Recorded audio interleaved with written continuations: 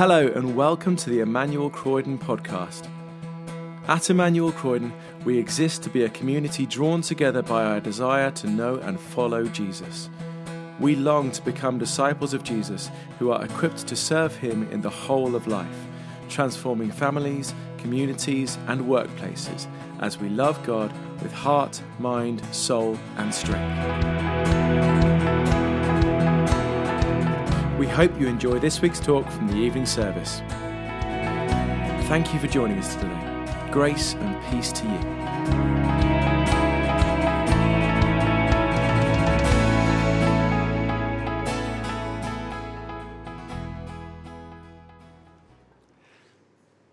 Christmas lights. Colourful, sparkly, depending where you are, potentially a tiny bit kitsch, but generally joyful brightness to mark the beginning of the season. It's always amazing to me how Christmas lights turn a very long series of dark, cold nights into something special, even heartwarming. There's always, in any of these special places, a ceremony to switch them on.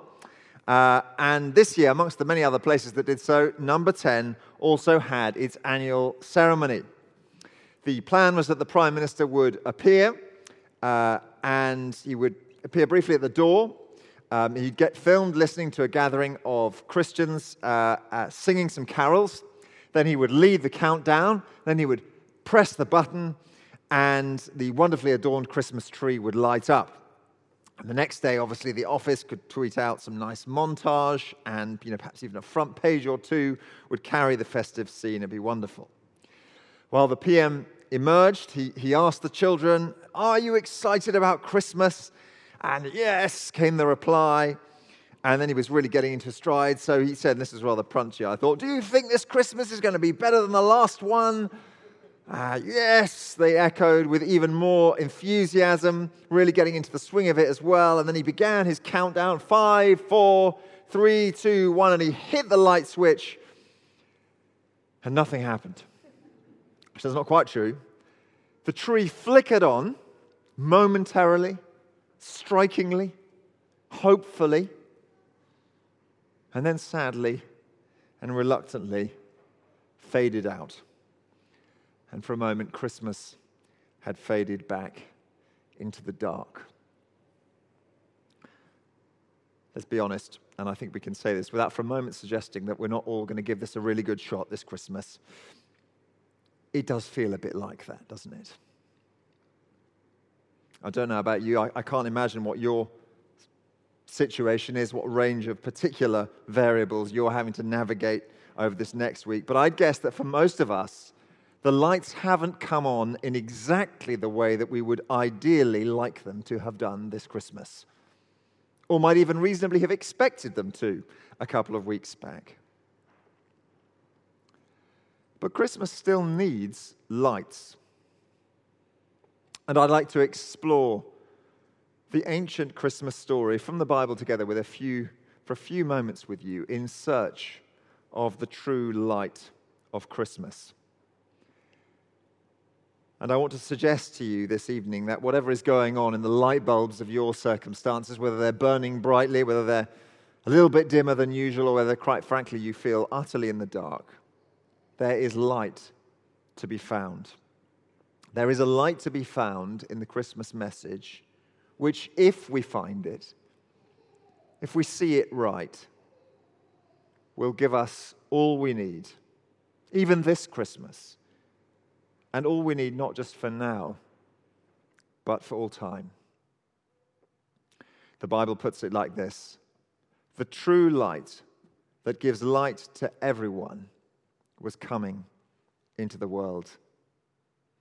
And I'm praying that each one of you here in person, everyone who's joining us online tonight, would come away knowing that to be true for themselves.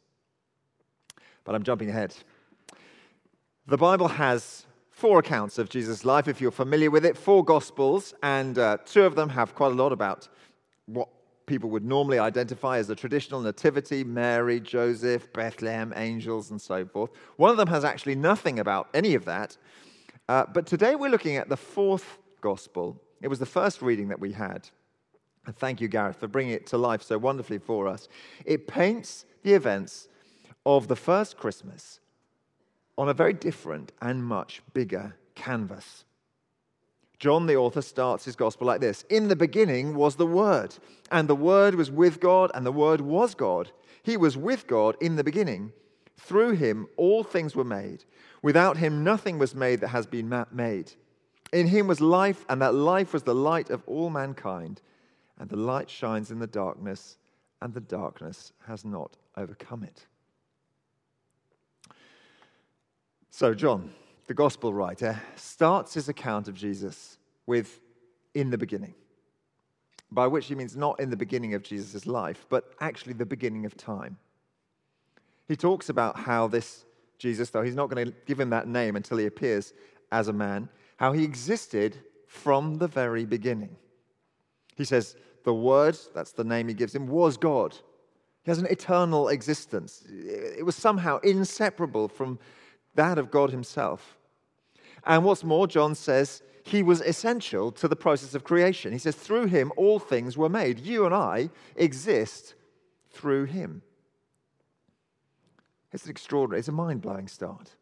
An eternal, divine, creator's experience. That is a very strong start for a biography of someone's life, isn't it? But the amazing thing is, in only a couple of verses, this chapter, or this introduction, culminates in an extraordinary place, in a virgin's womb. Here's John's version of the virgin birth. He says it like this. He says, the Word became flesh and dwelt among us. Christmas, the birth of Christ, it's about the eternal creator becoming a person and living on this earth. But what for? Why did he do this? Well, there's so much there to explore, much more than we have time for today. But I'd like to trace one theme that he picks out, and he does it to be the light of the world. John shows, firstly, that Jesus is no stranger to darkness. Jesus is the light in the darkness. And from those two things, I want to leave you with a challenge. This simple question: have you seen the light? Have you seen the light? So first of all, Jesus is no stranger to darkness. John says, in him was life, and that life was the light of all mankind, and the light shines in the darkness. Now, lights have to shine somewhere, don't they? And where a light shines determines its impact. We've got spotlights in our kitchen. I don't know whether you have that kind of thing. And if one of them goes out, you lose one. It's a bit darker, but honestly, it doesn't change much. Because of the others, each individual light just shines into a basically already quite light space. But Jesus' light shines into the darkness. Jesus' life was lived in the thick of human darkness, in the midst of suffering, of sin, and shame. And it starts there right from the beginning. He is born to an unwed virgin. Her friends, no doubt, will have gossiped their own theories about where the baby had come from. And whether it was the unmarried Joseph or whether it was from someone else, neither option would have gone down particularly well in those days. And then comes the threat of Herod's assassins. They want to kill the baby Jesus, and so Mary and Joseph have to escape to Egypt. And then once Jesus' ministry begins, he does so much good. He heals and he brings people back from the dead. He welcomes the unlikely people into God's kingdom. But he only does all of that because he comes face to face with the darkness. He meets people suffering with disease and goes to them. He sees people facing the cruelty of death. He encounters the power of evil, the cruelty of separation and division. And then eventually, of course, he's betrayed. Betrayed for 30 pieces of silver and hung on a humiliating cross to die. John goes on to say that he was in the world, and though the world was made through him, the world did not recognize him. Jesus was no stranger to darkness. I think that matters so much for us right now. It means God knows us. And he knows us in the darker moments of life. If we had to worship a God who has no concept of what it means to suffer, who knows nothing of broken relationships, of destructive selfishness, who has no experience of rejection and disappointment, who doesn't know what it means to battle grief, that would be deflating, wouldn't it? But we're called to worship one who knows all of that. He knows all of it from close up. Strange though it may seem, God himself has walked our way. He's walked your way before. Did you know that? He is no stranger to darkness. Jesus is no stranger to darkness, but he is also the light in the darkness. He's also the light in the darkness. John's gospel says this: the light shines in the darkness.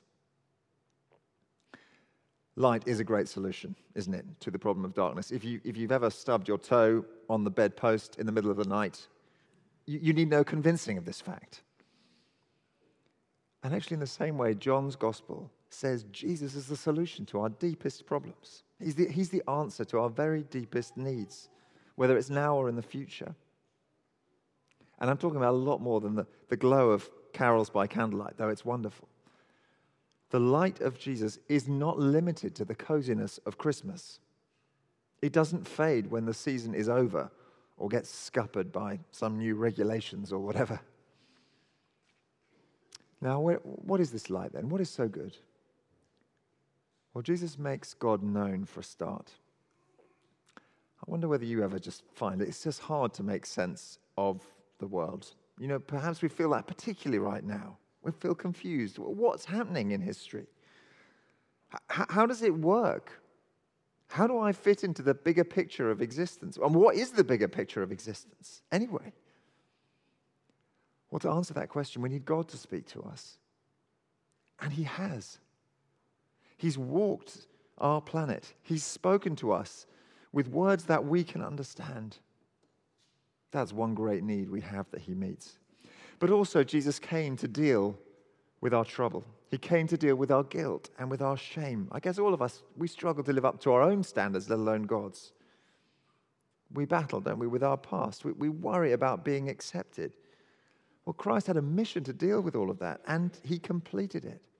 It's one of the great privileges of the Christian faith, is knowing that whatever we've done wrong, the slate is wiped clean if we trust in Christ.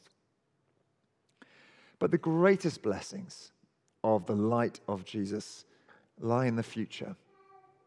Jesus promises something humanly unthinkable. A new, restored world. One that is no longer aching under climate change. One where pandemics and oppression and inequality and all that you might be going through right now are gone, history. And I don't know about you, but for me, this current time has underlined for me that we need that. We were made for more than this. I mean, we can explain the struggles and the sadness and the sickness of this moment in natural processes. We can have discussions about how DNA works and how viruses replicate and so forth. But deep down, I think most of us, we're just not okay with that. That won't do. That's not enough. Our current darkness begs so many questions, doesn't it? And they are difficult to answer, many of them. But one thing it definitely does, it makes us long for something more. It makes it so clear to us. Something in us cries out, does it not? Tell me, this is not it, is it not? We long for better. And that longing can be fulfilled. For that we have the eternal light of Jesus. One day he's going to return. And he's going to put it right. And he's going to usher in a new age in which the struggles and the failings of the present are history. Now, let me say, I'm sure this is pretty obvious. Faith in Christ is no quick fix. It won't undo a tricky year end at the business. It's not going to magic away the tension of a couple of difficult relationships around the Christmas table. It's not going to make us immune to sadness or indeed sickness for that matter. But in the world of uncertainty that we live in right now, in this world of constant, unpredictable change, here is a thread of certainty, a thread of hope that stretches rock solid, not just through the next week, not just through the next month, but all the way from now into eternity. Jesus is the light for the darkness that you feel right now. He is the light for that. So I want to close by asking you, have you seen the light?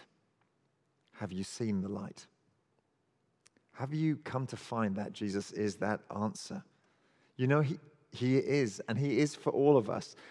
That lovely verse, I always come back to it. Verse 9 of the first chapter of John, he says, the true light that gives light to everyone was coming into the world. I don't know, you might feel like you're kind of likely religious type. You might feel utterly unlikely. You might feel way out there. You're like, yeah, whatever, he's come for those people. But you don't know where I've come from. No, the true light that gives light to everyone. Have you seen that light? You know, I recognize, even as I ask that question, it probably begs a whole load more questions in your mind. What is there even to see?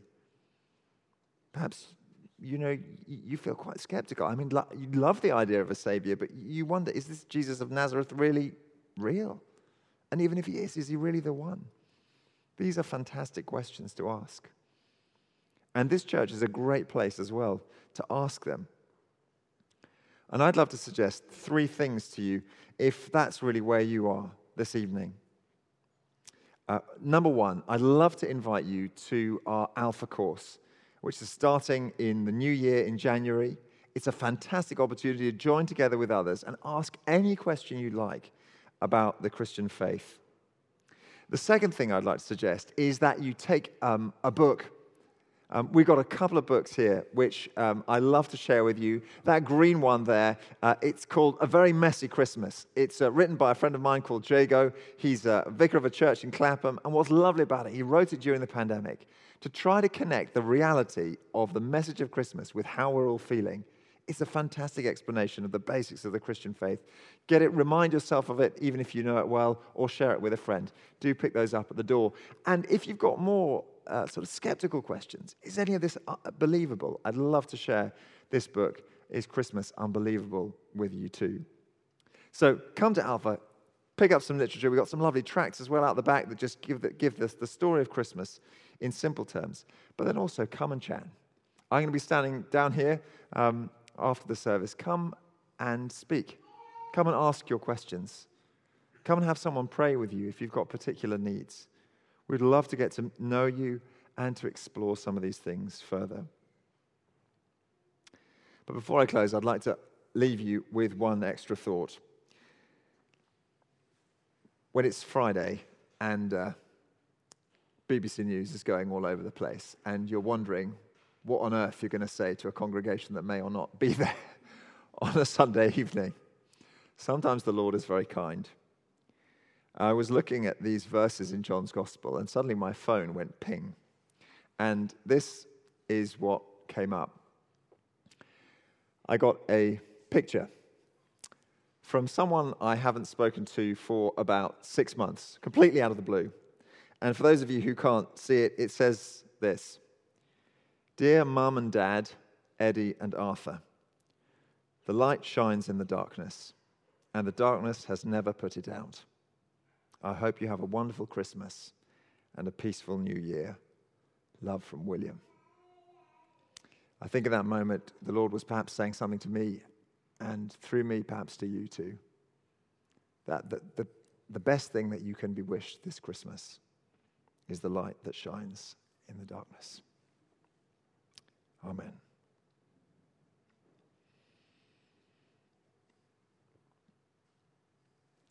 We come shortly to the end of our time together. And I'd love to close, before we do, with a final blessing. But just before that as well, I'd like to remind you that we have an opportunity to gather outside, mulled wine, mince pies, orange juice. There is a fire pit that I can see glowing from here to keep you nice and warm. And so I'd love you to make the most of that. Don't forget, if you'd like to chat to me, come and join me down here. There'll be others there too. But now, a final prayer. Christ, who by his incarnation gathered into one things earthly and heavenly, fill you with peace and goodwill, and make you partakers of the divine nature. And the blessing of God Almighty, the Father, the Son, and the Holy Spirit be with us and remain with us all evermore. Amen. Thanks for listening to the Emmanuel Croydon podcast. For more information about our church and everything we have going on, visit our website, emmanuelcroydon.org.uk. You can also follow us on Facebook, Twitter, and Instagram to see and hear what's going on in the life of our church.